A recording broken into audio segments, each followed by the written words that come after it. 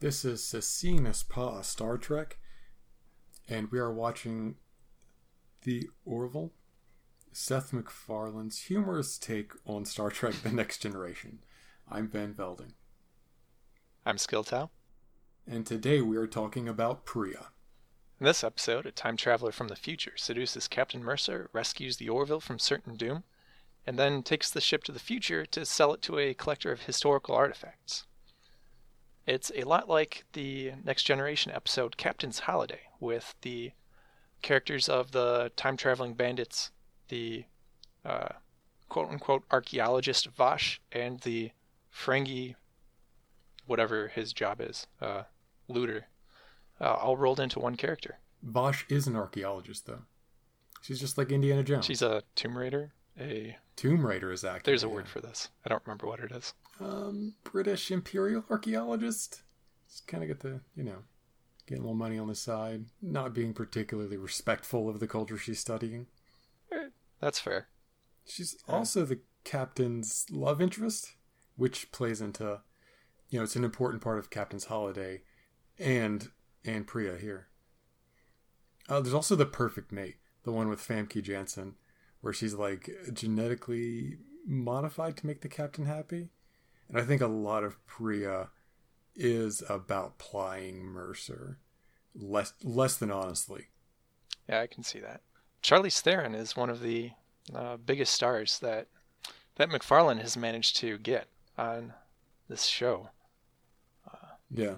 I've not yet seen her in Suicide Blonde, but she's obviously known for other things. My favorite being a short comedy sketch she did with Nathan Fillion during one of the writer's strikes, I think. I recognize her by name alone. I kind of figured she was one of Seth MacFarlane's Million Ways to Die in the West friends, and it turns out, on further research, she was. Ah. There's a couple more of those in the show. The TV host played by Catherine Shu in Majority Rule is also from that. I don't know any of the others offhand. I mean, I think Liam Neeson was in that. Really? That's amazing. I think that explains why he's Captain God. Very much like the use of Charlize Theron here better than how they used Liam Neeson, though. I'm wondering if Liam Neeson was stunt casting in his episode. Whereas Charlize Theron here, they give her character a lot more depth. Yeah. I'm sure Liam Neeson commands a lot more money than Charlize Theron. No offense. Right, yeah. I'm sure just getting him to go to a soundstage and record an exposition speech in front of a nondescript screen is, a cheap way to use Liam Neeson. And he doesn't really have to play a role for that. It's a lot like getting Norm Macdonald to play Yaphet. They've got a TV show budget and they're trying to get a fully 3D animated character in there. It's pretty hard to do. Yeah, and they do have good guest stars. Like folks you recognize and that you like. Yeah, I say about TNG that Star Trek The Next Generation, it depends on its guest stars to make its episodes work. And I think that the Orville, is getting good guest stars for what they do. I mean, Rob Lowe, of all people, is Derulio. And the pansexual guy who seduced Kelly. And Mercer to an extent later. Like, he's a pretty good get. And they used him quite a bit in that episode. He's pretty key, gets a lot of development. On the other hand, we go to another Star Trek favorite, Robert Picardo. And they basically just use him for not a flashback, but, like one of those one scene in front of a blue screen things, like with Liam Neeson. I mean, it's cameo, yeah. Yeah, where you see a character's parents once and then never again. Like, you have stunt casting where, like, Tom Selleck's on Friends or something. And they're like, then the character gets married 2 years later and there's no Tom Selleck there. And you're like, what? It's kind of the worst way to do parent casting. But, I think they could get Robert Picardo back when they needed him. No offense. I feel like he and a lot of the other Star Trek alumni they've had, they could probably get him back. Like they have a cast regular who is, I forget her name. Penny P. something. Penny Johnson. Yeah. Penny Gerald Johnson. who played Cassidy Yates in DS9. You know, we kind of recognize her from DS9. And I'm sure they're pulling the Star Trek former cast members for, you know, obvious reasons. It seems like they're pulling a lot more from the for the directing side of it. Like they've got the guy that plays Tom Harris and the guy that plays Riker to do episodes. Yeah, Robert Duncan McNeil and Jonathan Frakes. I mean, I don't know from directing really if it's good or not, but I assume they're doing good. Yeah. I've never had cause to complain about directing in the Orville. So not a big star, but Robert Knepper, who's the villain in If the Stars Should Appear, was Troy's fiance in TNG Season 1, which blew your mind. I recognize him from iZombie, which I don't know how many people watch, but... Yeah, like I've got a pretty bad eye for women. Like, I don't know, Charlize Theron from Scarlett Johansson, but Robert Hepper, I thought I'd recognize Wyatt if I saw him in the street, but I did not. Yeah. So yeah, good catch. Yeah, like people change. Kelly Hu as Admiral Ozawa. She showed up twice in this show. She's in a ton of stuff, but I haven't seen like nothing I recognize her from. But I still recognize her as someone I should recognize. And then Mad Idolatry, you get whoever that was playing the Pope. I recognize him from Twin Peaks and The Pretender, but like I'm sure if I asked people about those shows, nobody would remember him. Lenny Van Dolen is his name. Yeah, probably not. And BoJack Horseman makes the joke about hardworking character actors who labor in lucrative obscurity. Character actors like Brian George from the first episode. I mean, I recognize him from Big Bang Theory and Seinfeld. You had to remind me he was Bashir's dad on DS9. Who does he play in Seinfeld? Yeah, he runs a restaurant. I don't know if he's the soup Nazi. I haven't actually seen that episode. Is he like the soup Nazi? I think the soup Nazi's a little younger than that. I know it's been a couple of years, but it's a different, slightly ethnic-y guy. And I should probably quit guessing before I dig myself too deep. Yeah. I'm sure he's probably played a lot of doctors in his day. Yeah, and you get more dad casting for Jeffrey Tambor and Holland Taylor as Mercer's parents. Hopefully we'll revisit them.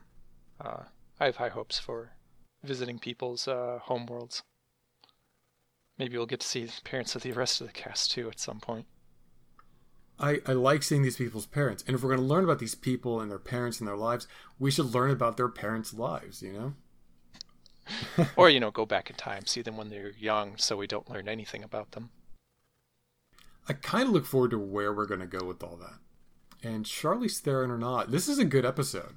I like her in this. My only real problem with Priya, which is a pretty good episode, is that the time travel doesn't work for me.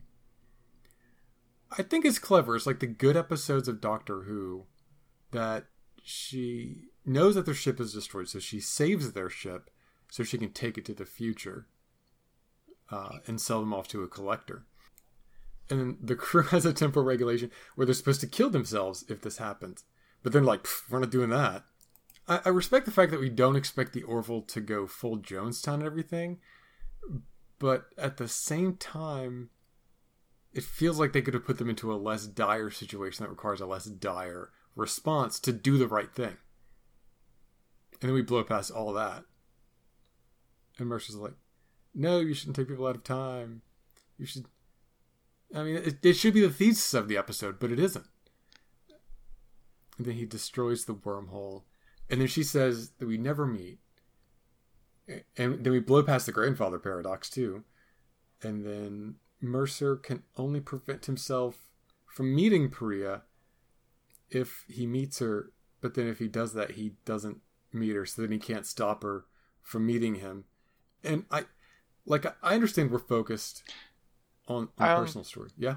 This last problem that they have the grandfather paradox with Mercer not meeting Priya. I disagree. I think Priya's objection is that she's calling back to the conversation they had in her quarters right before that, where she's trying to convince Mercer that the two of them should move forward together with their lives. So I don't think that she's saying that Mercer would never meet her. I think she's saying that she would never meet Mercer, and Mercer would never get over his.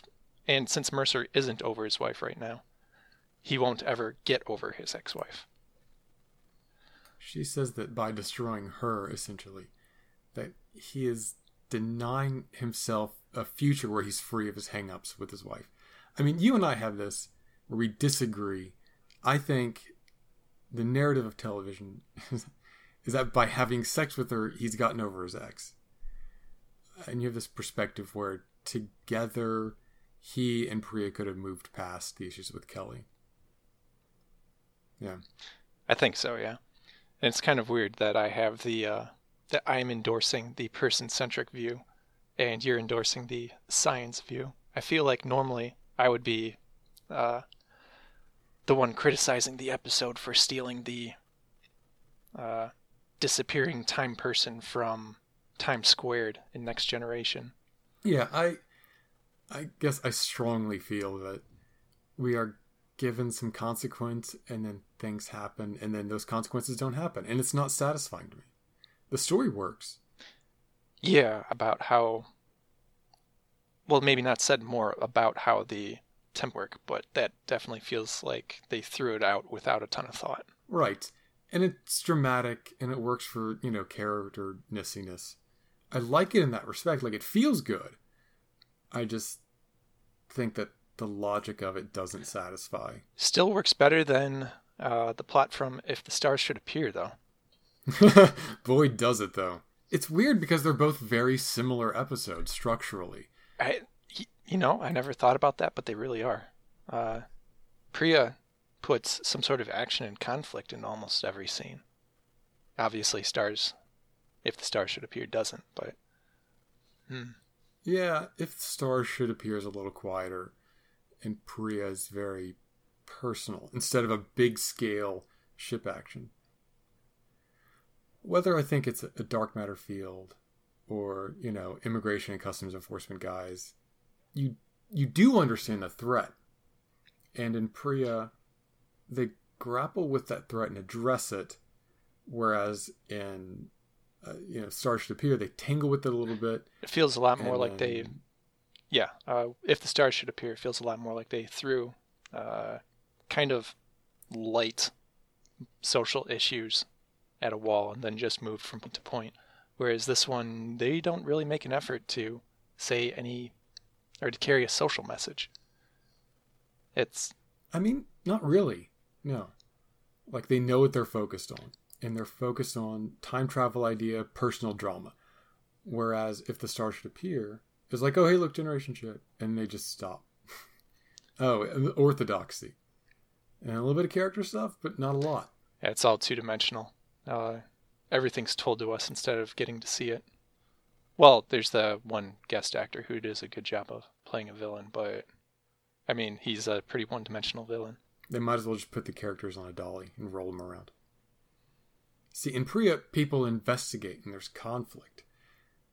And so we care about characters.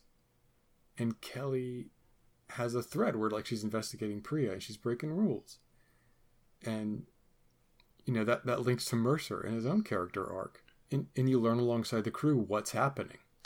So obviously it'd be difficult to bring Charlize Theron back. She's a pretty, I don't want to say expensive, but she's probably hard to get back on a show like this. Oh, yeah. So anything else you'd want to see, any other elements you want to see carried forward? So my pitch, initially I wanted to pitch there's a second wormhole, and that would prevent the entire timeline from collapsing. But an interesting pitch would be, is what if there's a time capsule, a reverse time capsule, where maybe Isaac's people, they give us a message from the future, it's not so fun. And Isaac says, hey, I got mail for you guys from the future or whatever. And it has all these suities. It's oh, how will it affect the timeline? Mercer's a part of the Union. So, Isaac's not a part of the Union, so those rules don't apply. And eventually it's Isaac that gets the weird message that his people have learned that the Union has a 90% chance of overcoming their people and then destroying their society, maybe, and then knocking them out of their place at the top of the scale. So they want to do some stuff. And Isaac says, hey, look, it's not that simple.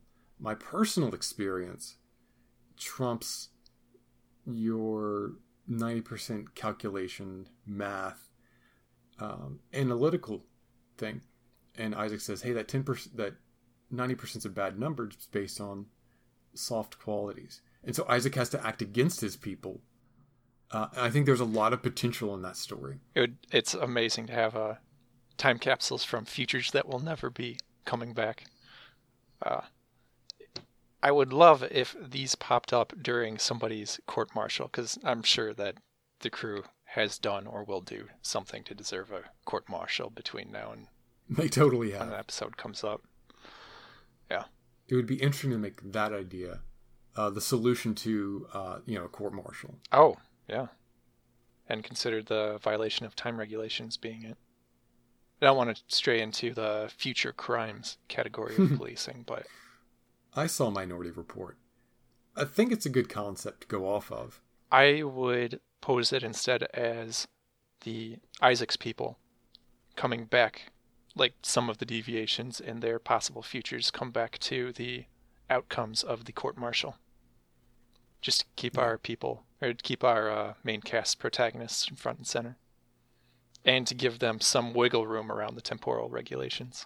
And I think you can have a lot of fun with that. I mean, you could easily see a comedy where the lawyer has like a photo of himself as teen years. He has like crazy hair or ridiculous style or something. And you reverse it. You're like, oh, in the future I'm going to wear that? Maybe towards the end. He's like in civilian gear, wearing something like that. He's like, that's not so bad. I think it hits the dramatic, conceptual, and humorous bailiwicks that this show wants to hit. God, get our entire cast as their teenage selves teaming up. Or their septuagenarian selves. Oh, that would be even better. Or both. Could do both. A plot, B plot. Why not go full... Oh, damn. That'd be the finale of Next Generation. That's what it is, yeah. Yeah, it all comes back to Star Trek. Okay, I veto it on those grounds. Fair enough. That's my pitch. We don't have a sign-off? So goodbye. Goodbye.